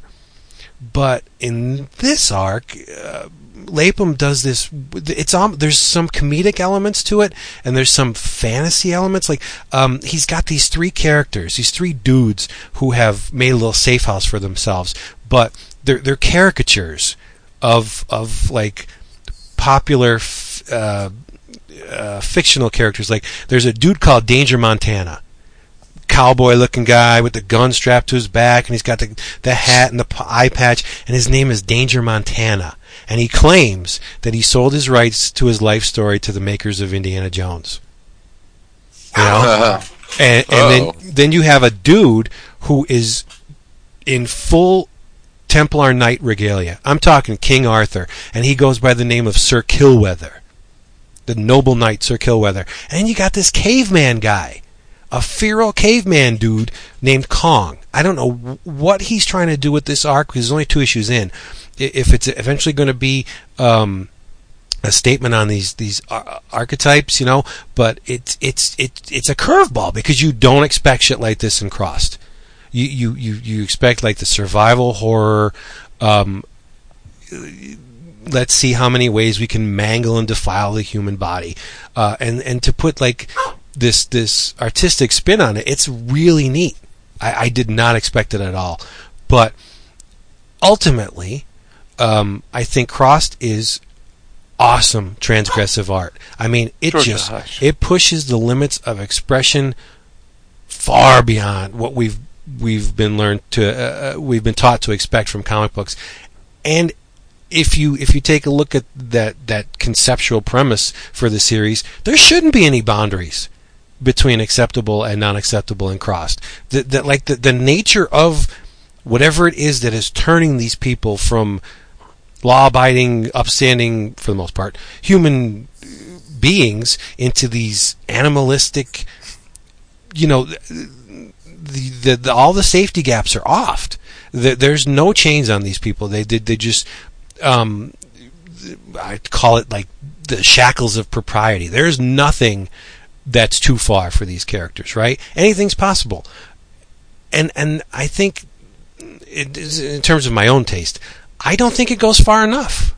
You've heard me talk about Crossed a million times. There's some pretty raw shit that goes on in there, but I really don't think it goes far enough to the point where readers should be very, very afraid to pick up this book. Avatar should be afraid to publish it. They should go so far into the dark, into the black, because that's what the Crossed is. It sounds like they went pretty far. No, it should go even farther. I mean, every issue should spin your frickin' head around. For example, in issue 21, there's a panel that, I mean, they're getting successfully more explicit. There's a panel of carnage, right? There's a dude, and he is gleefully stupping a severed head, right? But he's doing it, he's doing it from behind the head, where obviously there's a gunshot wound or something in the back of the head where it gives him access, right? And his truncheon, is protruding from the severed head's mouth. Mm-hmm. I wish that they had been able to really push the envelope. And he's shooting on the face of a girl next to him who's getting backdoored by a dude, and then there's a woman in the foreground who. So, this book is obviously too restrained. No, but that's not the worst of it. Then on the bottom panel, there's a guy. I don't know if it's a shard of glass or a fondue fork or something. He's walking down the street, and there's a big schlong on this piece of glass, and he's like chewing into it like it was a corn dog. And you gotta wonder, like, wow, this universe must be hell for these characters to live in. I mean, even the characters that aren't Crossed, right? You got these seemingly normal, well-adjusted characters. They should be borderline batshit crazy under the best circumstances, right? Because I mean, they're living in this state of constant terror. They're always afraid for their lives. Every second of every waking moment, these guys are afraid that they're going to be turned, right? And if they're smart, they're probably sleep deprived too. How could you possibly relax long enough to sleep in this world, right? And you know what happens when the human mind is engaged for too long. You've seen what happened with sleep deprived patients. Your brain will shut down at a certain point, whether you like it or not. You are going out. There's no question about it. That's just biology. That's what happens when your brain is flicked on for way too long.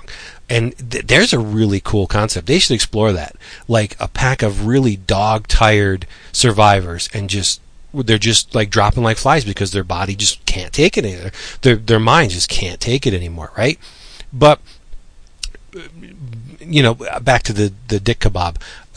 That's what I want from this book. I want it to be so raw, so freaking over the edge that, retailers should have to hand it to customers with those big ass cast iron rivet tongs. You know what I mean? It's wicked hot. Don't touch it. You're gonna get burned. I want it to be so explicit because it jibes with the conceptual premise of what this Crossed is.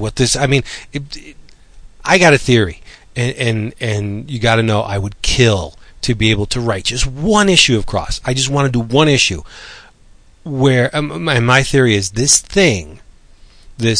I don't know what it is. Is it a disease? Is it a weapon of mass destruction? Is it magic? Who cares, right? Whatever it is that's causing human beings to cross, to go over into this stripped down, instinctual, feral, animalistic state. I don't think it's a disease. I think it's a cure. I would love to write based on that premise. I just want one issue of Crossed where I can explore that, because we're animals, right? Everybody, we love to think that we're cultured and refined and we're human beings. We're friggin' animals. Look at the newspaper. Pick up a newspaper on any given day and see some of the despicable things human beings do to each other, and tell me that we're not animals, right? Look, recently, all the shootings, death to children, you have families just offing each other. It's filthy, it's dirty, it's disgusting. I don't care how lofty you want to proclaim the human beings. We're still friggin' animals, and that's what I think is going on in Crossed. It's taking away all this societal bullshit and all this propriety that we've come to accept as the status quo, and it's erasing it. It's turning us back to what we started as. That's what Crossed is. That's what I think it is. Oh, I would love to do that. One issue. Just give me one. It would be no one would sell it. It would be so bad. Needless to say, I love this friggin' book. Mm-hmm. And David Lapham, I would love to just sit and talk with the dude for a little while, but I gotta say, I would do it from a nice, safe distance. Chris, you love Stray Bullets, right? Oh, absolutely. Tip of the iceberg. It's amazing. Tip of the iceberg. Okay. All the dark stuff in there there was no indication that he was capable of the stuff he's pulling off in Crossed. None. Yeah. Love it. Cool. But that's what I read. I was one of the Crossed this weekend. Thank you, Avatar, for publishing this book. You make reading comics so enjoyable. You make love and fun. They do. Yeah. So what else we got? Hey, let's do a live tweet. Mm-hmm. You pick, because I talked enough. Oh, God.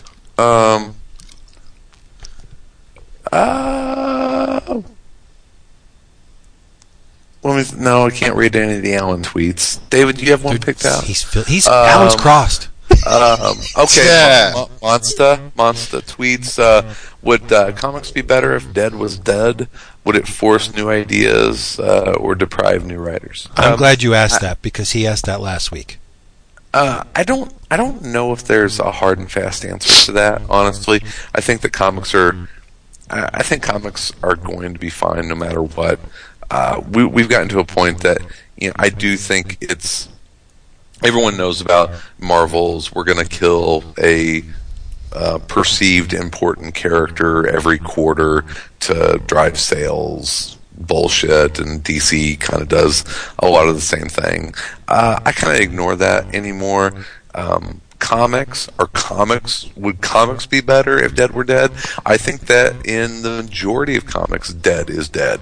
When someone dies in The Walking Dead, they're dead. Whenever people die in the majority of indie comics, they're dead, unless it's a parody on the mainstream comics that we have a tendency to focus on. So I think that's a yes and no answer. I would like to see Marvel and DC. I think the larger question is, would it force Marvel and DC to introduce new characters? And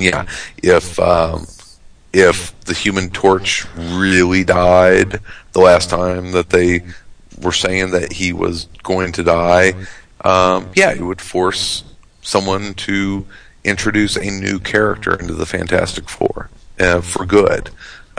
So yeah, I think it would be good in that respect. But then again, I don't want to be selfish and say that the next generation isn't going to be able to read the same characters that I came up reading.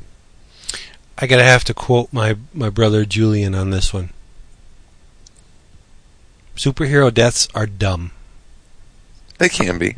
They are well, maybe not 40 years ago they weren't dumb, but I mean, we've been conditioned decade after decade of all these characters dying and coming back and dying and coming back to the point where they've hamstrung themselves, because in order to get, and this is a Jason word, in order to get the maximum gravitas from a story, you can't have a jaded reader who's been conditioned to realize that what they're reading is not permanent. It's only temporary, and it's more of a marketing and sales thing than it is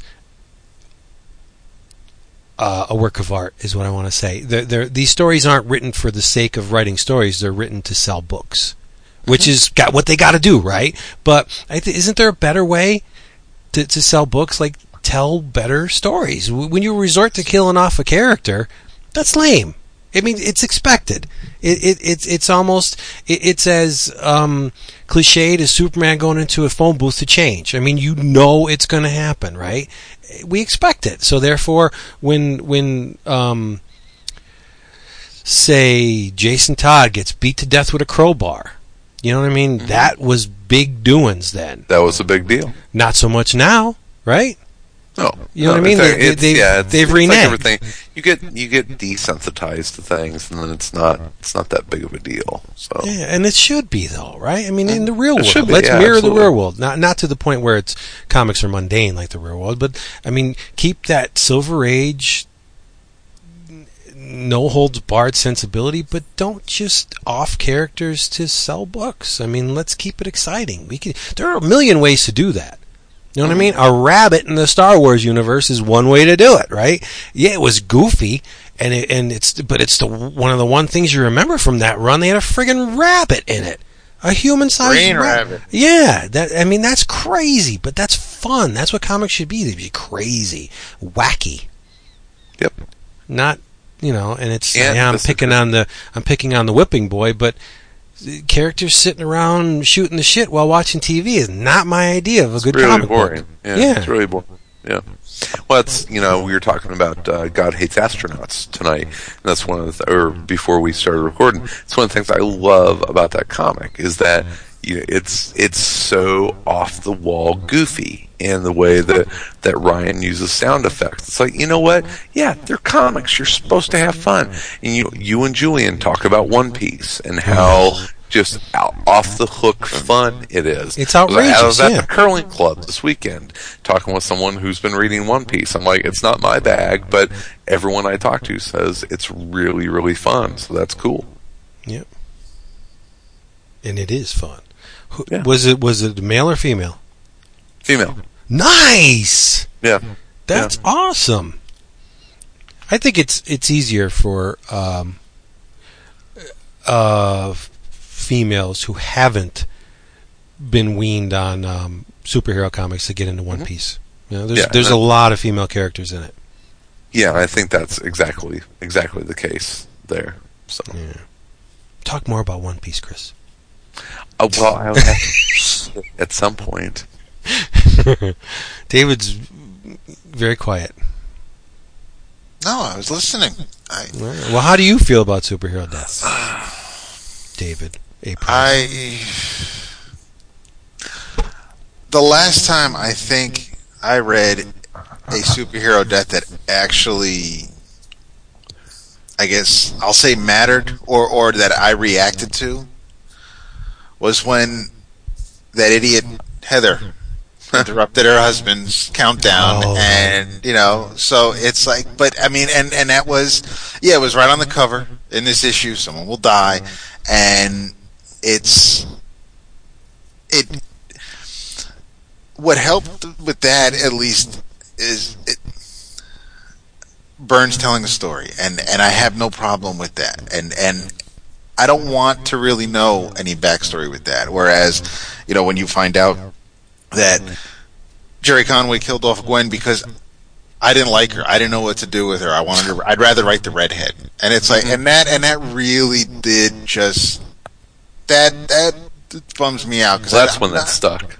And and it really is just one of those things where why do you, in that regard, superhero deaths are dumb. I don't know what to do with this character. I'm gonna kill him off because this way, people will be interested in it, they'll read it, they'll buy it, and no one else. And I don't think, yes, dead should be dead, because nothing's stopping you from telling stories set in that character's past. But if the character is dead, then they shouldn't come back to life. Right. But Superman is a $10 bill, right? You're always going to have $10 bills in circulation. The character is monetized, right? If you actually thought that Superman was going away with Death of Superman, then wow, are you silly? Or you haven't been reading comics very long. But see, that's the thing. When you're writing something that's owned by a big giant corporation or a company, you got to do what they want you to do. So if they want you to kill them off, that's what you do, right?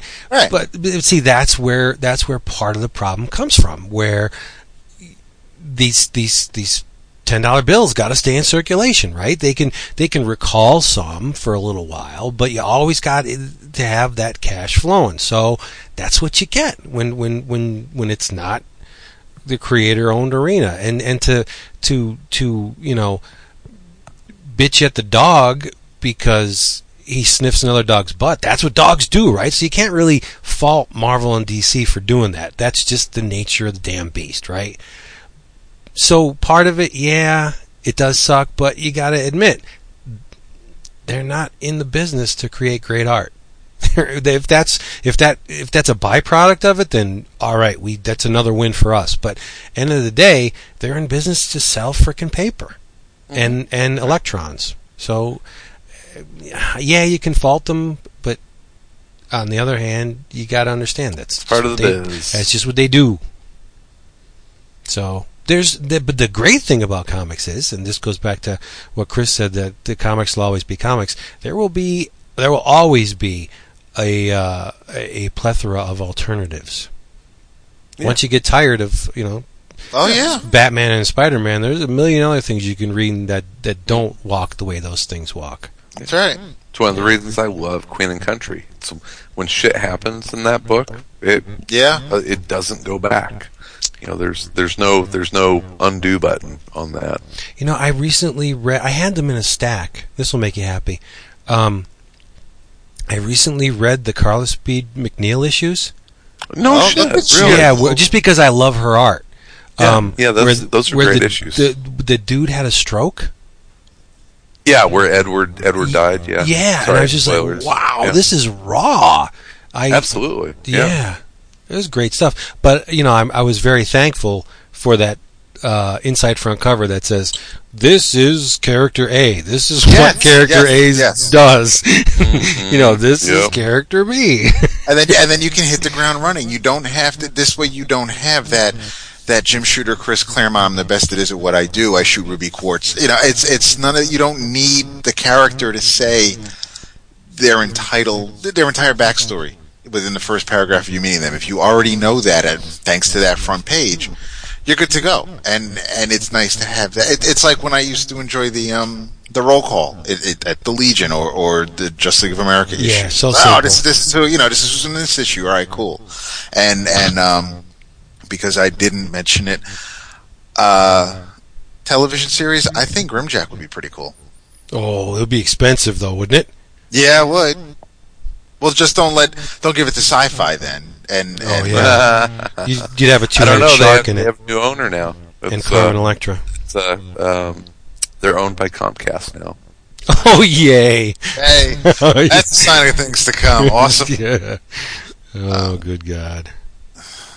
I started reading the and Mr. Zach Crusade gave this to me a while ago. I started reading the and surprisingly, the pages aren't blank. The Vince Colletta Perspective by Two Morrows, that came out a couple of years ago, and right. I'm not halfway through it yet. We're up to we're past his romance comics years and into his Tales of Asgard backups. Then eventually he ended up getting on the main Journey into Mystery / Thor main stories. But it's, as I'm reading it, and you find out that he is. To me, he is one of those people where it's very easy for me to separate the art from the artist. I'm sure he is a wonderful guy. They interviewed his son, and they interviewed people who knew him, and models and actresses, because he was also a photographer, and he was able to do headshots for a few actresses, and he seems like he was a very nice guy. He owned a home in Jersey that he kind of really couldn't afford, but he refused to move. He wasn't going to end up having them let them take the house, so he had to work. And that's fine if that's the type of man he wants to be, but then I have to go and look at the work he's done. And when they talk about his romance books and how things were, he knew how to draw a woman, and he had this thing where, with eyelashes, he could do something with a brush and make a woman's eyelash like no other artist could. It was like one of his prime talents. And I get that at that time he was probably really good for doing that. But when you have him erasing, when he decides that something isn't necessary on a page, that's where I have a problem. Whether the editor, or if the artist, if the penciler puts it on the page to tell the story, if the inker, like we were talking to Art last week, if the inker wants to help with perspective or anatomy or make sure their eyes are lined up and they're not drawing Shannon Doherty, that's fine. But if they want, but you can't say, listen, the character, you can't have Aragorn and Gimli and Legolas showing up at the Enchanted Forest to save Merry and Pippin, and there's only one goddamn tree on the page. It's that now we have a problem. Now I think the inker, because the inker, when Colletta found out that he could make more money inking because he could do it faster and churn the pages out, that's where I have a problem. I know that books had to be out every month. You couldn't have a late book. They had to be on that spinner rack in the newsstand. And so fine, so we'll give it to Colletta. But just because Vinny could plow through pages, 18 pages in 2 hours and get them to the editor, if someone else was able, if you could spread that work out to competent inkers, including Vinny, if he could, ink one in its entirety without modifying the pages, and you also had some other inkers also working on some of those pages, that would be fine. But to just completely decide that, I don't think Jack needs to have, Thor's helmet this shiny. Let me see what I can fix here. That's where I have a problem. That's where you're stepping over the line, brother. And I'm not saying it's just Kirby. Because, dude, I know you love Jack, but there are two instances. Love falls short. You're right. I'm trying to speed it up a little bit. There are two instances where I think where in, well, I don't want to say the modern era because this is the 80s, but two instances where I think that I read the issue and I was completely, it hurt. And it was a Wonder Man one-shot by Kerry Gamble with a Bill Sienkiewicz cover. And it was supposed to be the first, either a miniseries or part of an ongoing series, but they didn't do the ongoing, so they just made it a double-sized single issue. But it was mostly Colletta. You couldn't really see Gamble under that. But the other one, the biggest travesty, as far as I'm concerned, is the first issue of the Falcon miniseries where he inked Paul Smith. Yeah. And if you're going to bury Paul Smith, we have a goddamn problem. That's funny. Yeah. That's funny. There's one more live tweet, real quick. Okay. That I want to get to. It's from Demon, our buddy, and yes, he asks, "What is the best underground comic you've ever read?" Oh wow! Yeah, best underground comic. Yeah, I know what the best one I've ever read, but it's not necessarily my favorite comic. The best underground comic I've ever read is Zap Comics. Come on. Is by far Robert Crumb, S. Clay Wilson, Robert Williams. Yeah, Spain is in there. Victor Moscoso, Rick Griffin, Gilbert Shelton. It's just like, see, that's such a hard question because underground comics are now web comics. So honestly, they are. It's a lot of web comics out there that are the new underground. Yeah. So that being said, the best is not necessarily my favorite. My favorite underground comic wasn't even really an underground comic at all, but it was. It was like David knows exactly what I'm going to say. It was a joint between Dennis Kitchen and Kitchen Sink Comics and Marvel. Yep. So you had a big mainstream publisher behind it. Too, yeah. It was freaky, but the only reason, and the reason why I'm saying it's my favorite, is because as a kid, I think it came out in '74, so that would make me 9 years old, and when it came out, I bought it because it was shelved with the magazines. Right, it was right next to Savage Sword. It was right next to Eerie and Creepy, and I said, "What the hell? I might as well buy it. It looks freaky. It looks different. I'll take it home." And holy shit, it spun my head around because I did not know that this kind of stuff was possible in a comic book. Howard Cruz is in there. Justin Green, Kim Deitch, Trina Robbins, but it has this one of my all-time favorite comic book stories. It's by Art Spiegelman, and it's called Ace Hole Midget Detective. It is one of the absolute best things my eyes have ever seen. It's phenomenal. It's just great, and it's one of those stories where it deconstructs the medium as well as the noir gangster detective stuff. But it's just amazing. So it came out of Marvel. Who the hell knew? And there was nudity in it, and there was profanity, and as a kid I was like, oh, I need more of this. Where can I get? But I mean, I think Marvel only published 3 issues, and then Kitchen Sink picked up the next 2. There's only 5 issues. That's it. But I mean, if you can find comics book number 1, get it. It is an amazing comic.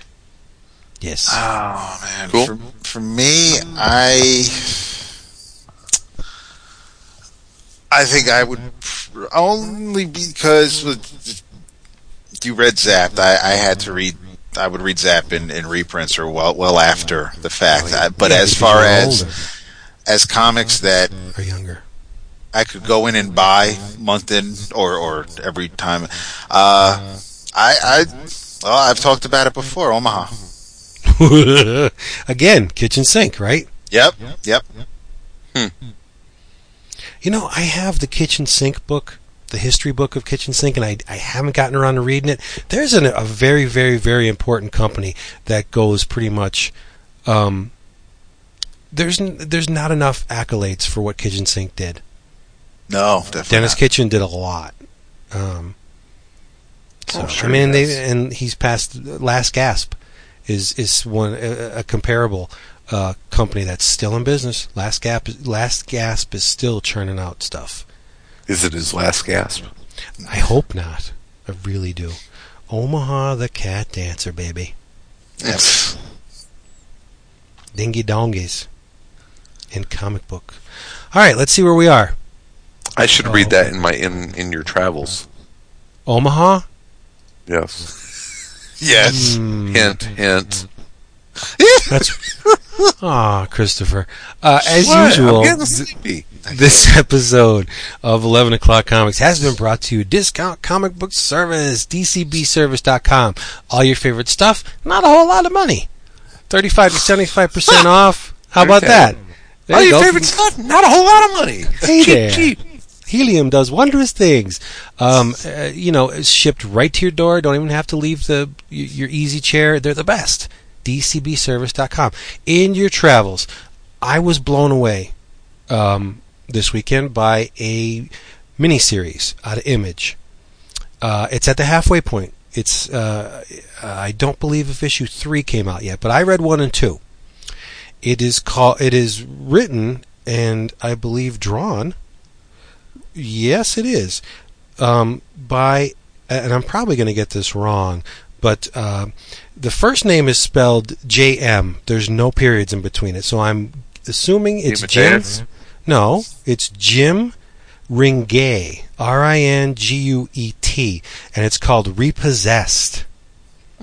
And it's the story's very cool. It's about, just to keep it in the conceptual continuity we've been having here lately, we were talking about Repo Men, right? Repo Man, the movie, right? Yep. What these dudes are, 2 guys and a gal, they work for the D Agency, which is a repossession agency, but they don't go after cars and big screen TVs and SUVs. They repossess souls. They're paid to extract demons from the human beings they possess, and it's not.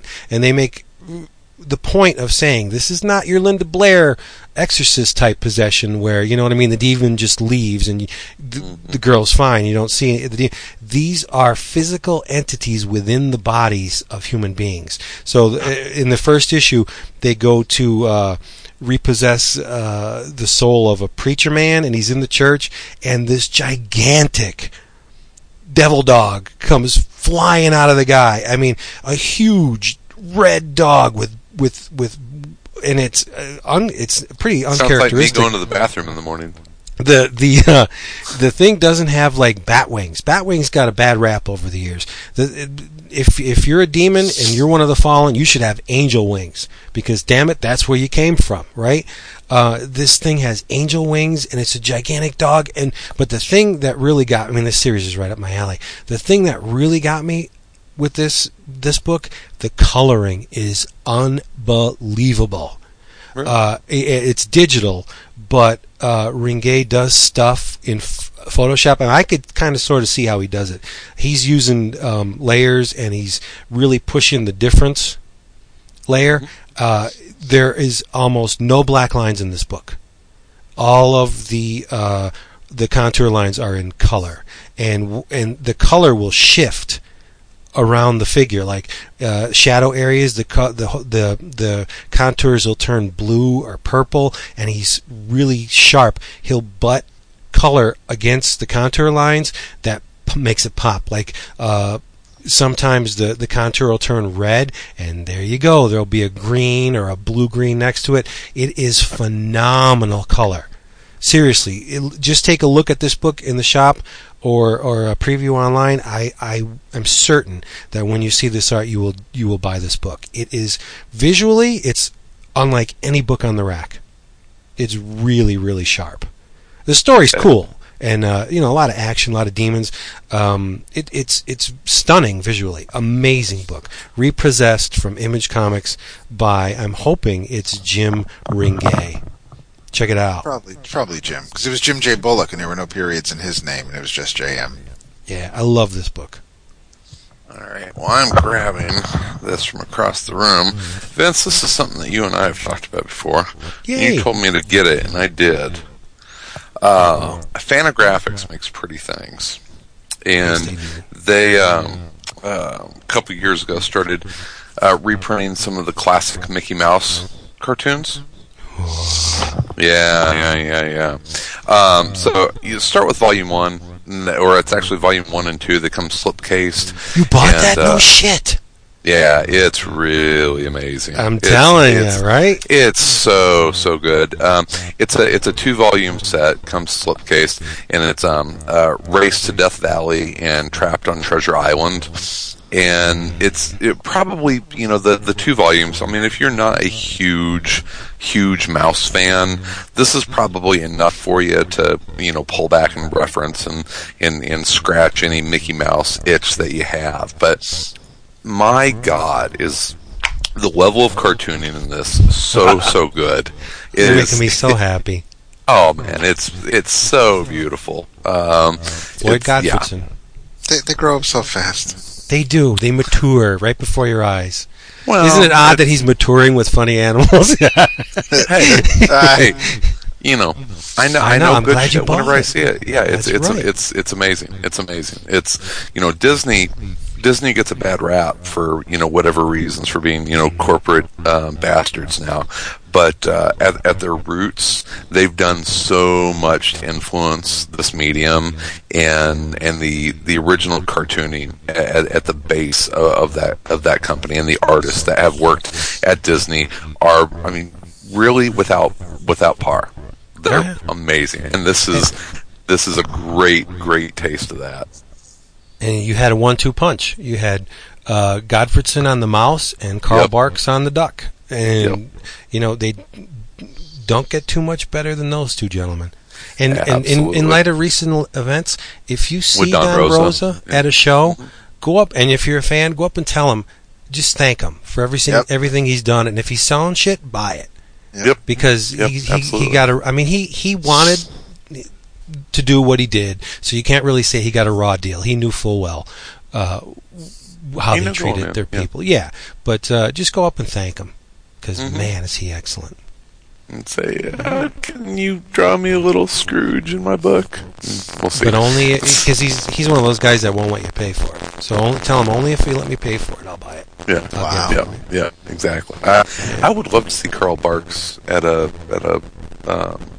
or Carl Barks, Don Rosa at a show. It's been a long time since I've seen him at a show, but I have a Don Rosa. Do you really? Yeah, I do. Oh, look at you! You're getting all cracked, please. So say goodbye. Bye. Okay, yeah, in your travels. Oh, sorry, David. Go for it, David. You take us out. Read, get Secret Identity, because I know I didn't want to go into too much, because I don't want anybody to I didn't want to ruin it for anybody, but I'd also say that since apparently Bendis has been pooed on a little bit tonight, I'm going to recommend All New X-Men, because issues 6 and 7. Has he finished the story yet? The first arc is done. Issue 6 and 7 is a 2-parter featuring Cyclops, featuring 15, 16-year-old Cyclops. Did the first arc have an end? Yes. Yeah? Yeah. Is it a satisfying end? Yes, the first arc, yeah, it sets up the it sets the stage. Wait, what did you just say? Oh, wait. Am I the only one getting feedback? No. Vince needs to turn his microphone off. There you go. So, wait, did it end or did it set the stage? It sets the stage. No. Fuck that. It's no different than any other goddamn comic book story. It was a 5-issue arc. Yes, there was an ending. If you want to see where it goes now, you can keep reading it. Okay. But there was... Did he kill anybody? No. Okay. I'm just fucking with you. I'm sorry. Nobody died. All I will say is that it's all Hank's fault. Okay. Well, it usually is. Yeah, that's true. That's true. He can't catch a break. But it's a first arc was I think Imminent and Bankrobetcher will be back for issue 8. But first arc was beautiful. This one is about basically it's young teenage Cyclops trying to figure out what's going on in 2013 and trying to figure out why. Try to see the path his adult him took that made him do what he did in recent months, and so there's it's an interesting setup, and there's an appearance of the Paul Smith version, Ruby Quartz glasses, those big Terminator-looking square things that he wore for a couple of issues back in the 80s. So nice. Those make a return, and so does that photo from the cover of Uncanny 174 with Mastermind, and so yeah, you see that in a safety deposit box, and it's got a very Paul Smithy look to it. It's nice. So I because he was on the Avengers for so long, and I'm over that. I'm liking Bendis playing with the X-Men right now. I'm enjoying this. Okay. Am I still staticky? Oh, you're awesome. You're clear. Awesome. Another half hour. Let's go. Yeah. So sleepy. Okay. Sweep. All right, ladies and gentlemen, thank you for being here. And you know what? We'll be back next week with the boy. The boy will be back. That's right. Yay. Maybe we should we could talk about some whole story, maybe. I'd like to do that. I really need to read that. Yeah. Okay. What story? The whole story. The Kickstarter. The Ryan Estrada Kickstarter months ago. Oh, okay. All the digital comics you want. Oh, that's right. Yeah. A ton of comics, not a whole lot of money. Word. Yeah. Nice. All right, we'll be back. We'll be waiting for you. So come back. Have fun. Be safe out there. We love you as usual. Peace out, homies. Hey, go have a good Valentine's Day. Yes. Be safe. Be good to your chocolate. boo. Eat all the chocolate that I... What? I said be kind to your boo. Oh, right. Because David will be kind to his boo. Whoever's your boo. Right. That's, just handy remember. Business. Yep. Keep your feet on the ground and keep looking for stars. Yeah, that's right. Bye. It's always been hell.